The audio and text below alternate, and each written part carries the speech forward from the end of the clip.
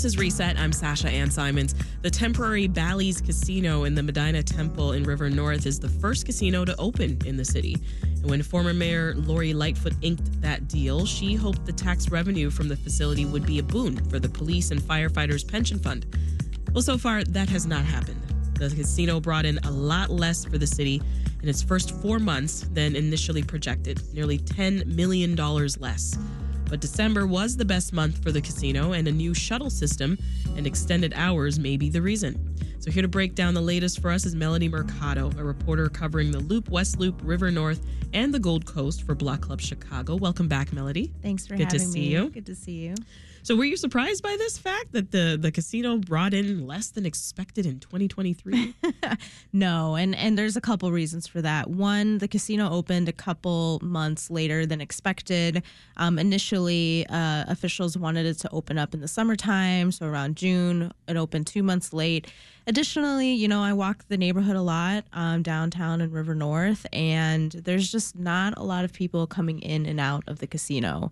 So I wasn't surprised when the numbers came in to see that it's been averaging below $1 million every month it's been open. Where were the initial projections coming from? What were those based on? The initial projections came from the Lightfoot administration. These projections were released, I believe, shortly after Bally's was picked and announced. It was sort of like this big package of here's why we picked Bally's and here's what the temporary casino and the casinos is estimated or projected to make for Chicago while it's open in the first, 5 or 6 years. What, $12.8 million? $12.8 million. And as we can see, it definitely did not even come close to that. Wow. Yeah, the casino initially ran into snags at the state level that limited its hours of operation and ability to advertise. Remind us what happened there.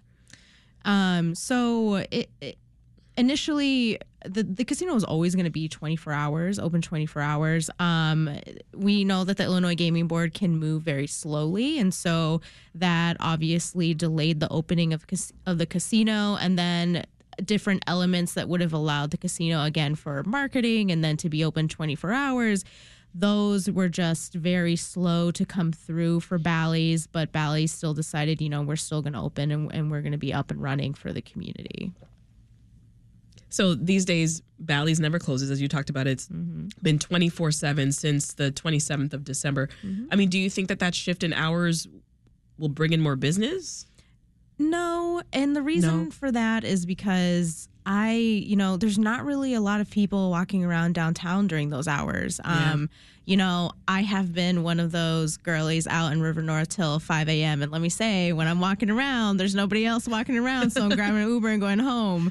Were you at the casino? No, I was not at the casino, but I have seen and just have heard in the community and people that are involved with in the community that they just haven't seen a lot of the hype in terms of the overnight hours.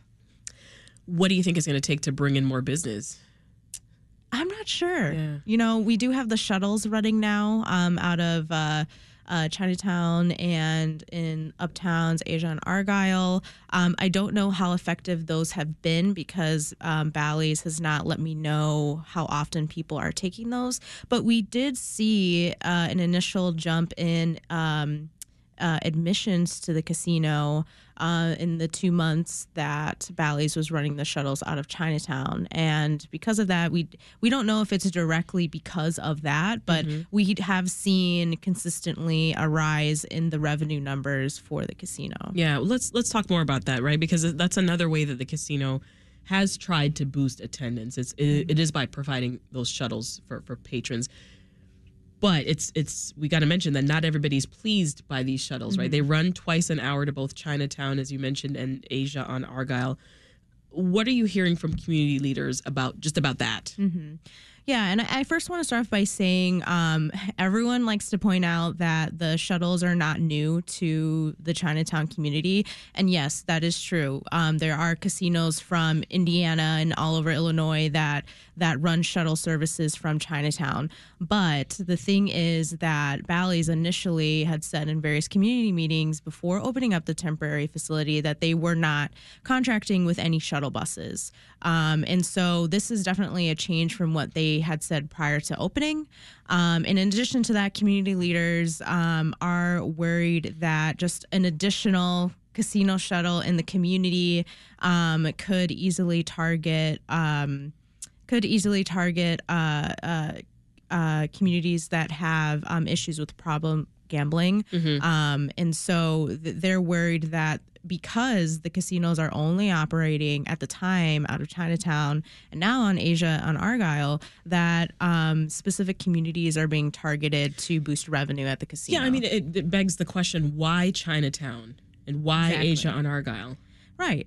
And we know that these communities had a very strong push and were successful in getting the city to abandon the River 78, which was the closest casino proposal to Chinatown. And so at this time, the shuttles aren't going anywhere else. They are not going anywhere else. Initially when I first did the story on the shuttles in Chinatown, Bally's had indicated they were going to add more shuttles on the north and west side.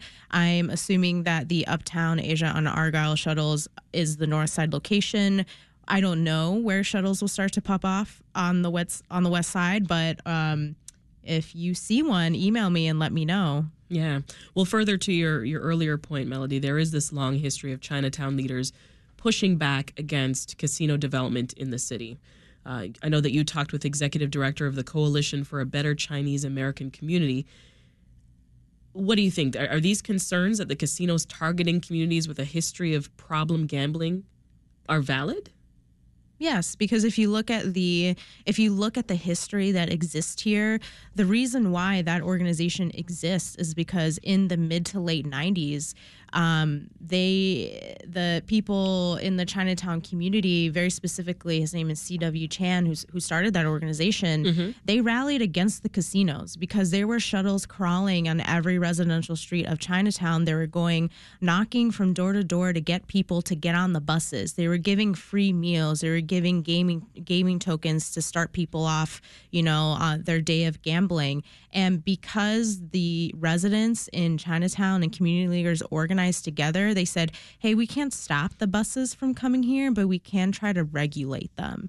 And, in speaking with this organization and CW, he told me we can't stop the buses from coming, but we can regulate them and we can try to offer better resources to the community.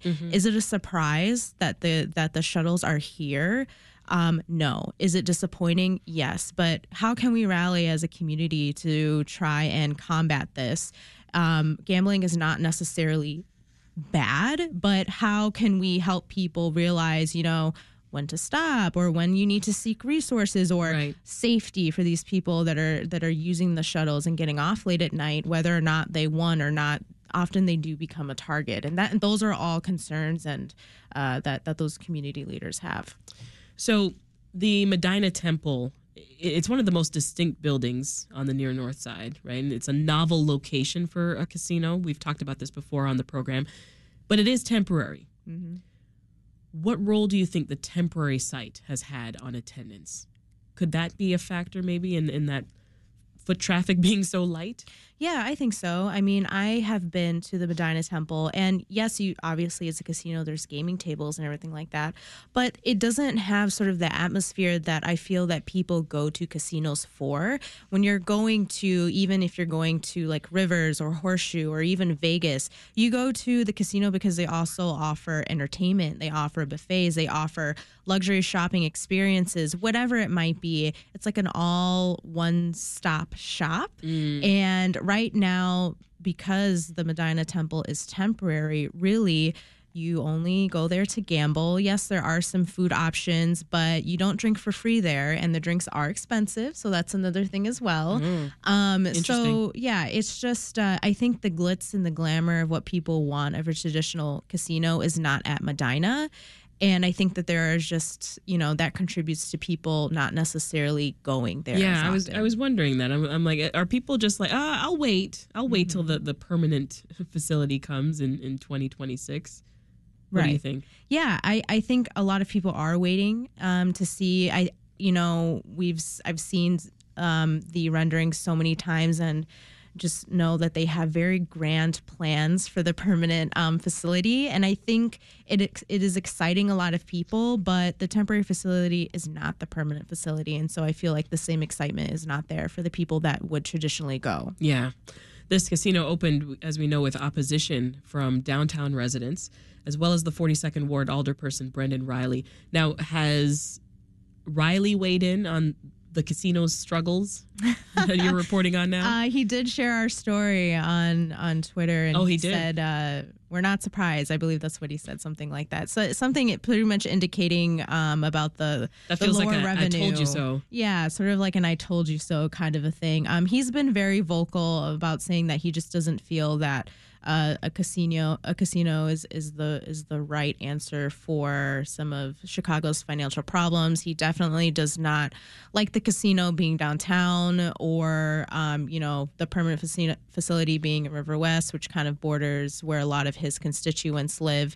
And Alderman Riley is someone who definitely advocates for his constituents, and the constituents that are the loudest at this time are the ones that say they don't want the casino. Mm-hmm.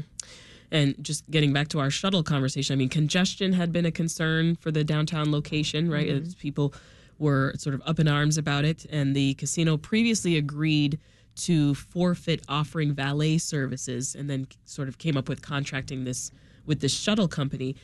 Any chance that these shuttles could be shut down, you think? No idea. Like, how has traffic been? It seems like traffic has been okay. And I think part of that is because there's just not a lot of people going. Yeah. And so, I mean, obviously people are going to the casino, but it's not, I think, they started the shuttles because they saw it as an opportunity, and traffic wasn't being affected as much. And so they decided, hey, we're gonna do the shuttles, and we're gonna start implementing valet, which again, they initially said they weren't gonna do before it opened. Well, what are you looking into next? I mean, this has been your beat right up your alley. What are you looking into next? For the casino? Yeah. Yeah, it's hard to say. I think right now I'm really watching the monthly revenue numbers. I think it'll say a lot once the casino starts generating more than $1 million for the city specifically. As we climb toward that 12.8 million. Exactly. And so the casino is projected by the Lightfoot administration to make $34.4 million for the city. We don't know if it's going to get there. That's pretty much what I'm going to be watching for, especially when we come up on the 1 year, just sort of how well has the casino done, and have we seen an increase or decrease in people visiting and money that's been spent there. Yeah. We'll leave it there for now. Melody Mercado covers the Loop, West Loop, River North, and the Gold Coast for Block Club Chicago. Thank you so much. Thank you.